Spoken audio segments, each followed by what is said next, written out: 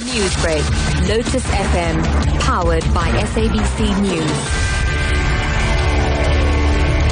Top story at 6:30. The Gupta family has threatened to take legal action against a religious group which was opposed to a prayer service it hosted yesterday. Now, last week, the Gujarati Network of South Africa called on its members to boycott the event that the family had planned. Now, the Johannesburg Against Injustice group said that the event teaches people not to be greedy, which is contradictory to what the Guptas stand for. Now, the event is scheduled to take place in 8 days. Spokesperson for the Johannesburg Injustice group, Peggy Pillay, now joins us on the line to discuss this. Mrs. Pillay, good morning and welcome. Good morning, Matthew, and good morning to your listeners. Thanks for joining us, and let's discuss this now. Why have you called on people to boycott this event in 8 days? I think we started out very nicely by saying that, religious organizations can clearly see that the behavior of the Gupta family is completely contradictory to the teachings of the religious discourse that they've planned for the next 8 days. And that is the primary reason is that we are asking people to think about this, to not attend the function in protest against this kind of hypocrisy. Now, the Guptas have since said that they will take legal action. What's your response to this? Legal action to what end? We are a group of activists who have a constitutional right to protest, which we did so peacefully. And I don't see any reason or any reason for the Gupta family to want to take us to court over this, or to press any kind of charges against us or to seek any kind of legal action.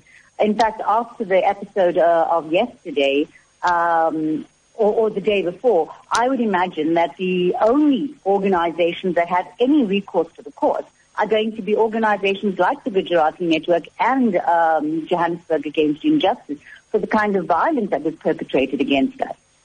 Now, you mentioned peaceful protests and also understand that some of your members were attacked during the boycott, but you did continue to protest. Can you tell us about that? Well, yes, as we indicated, we had made a decision to peacefully and silently protest at the event that was happening.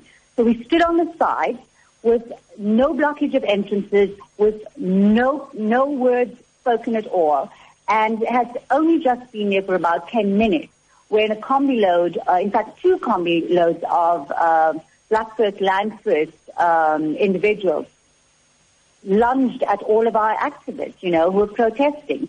They manhandled women. They pulled out posters. They ripped up the placards that were being held. They swore at people. They attacked one of our white youth members. They tried to grab hold of his camera. They insulted him in the most derogatory, racist kind of way. They hurled accusations at all of us who were standing there.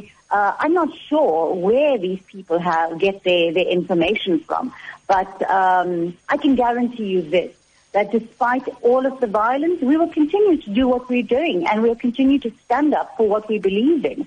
Black First Land First needs to really start getting some evidence to back up what they say. Well, that is where we'll have to leave it. Mrs. Pillay, thank you so much for joining us. Thank you. Bye-bye. That was spokesperson for Johannesburg Injustice Group, Peggy Pillay, joining us on the line. You're listening to Newsbreak on Lotus FM.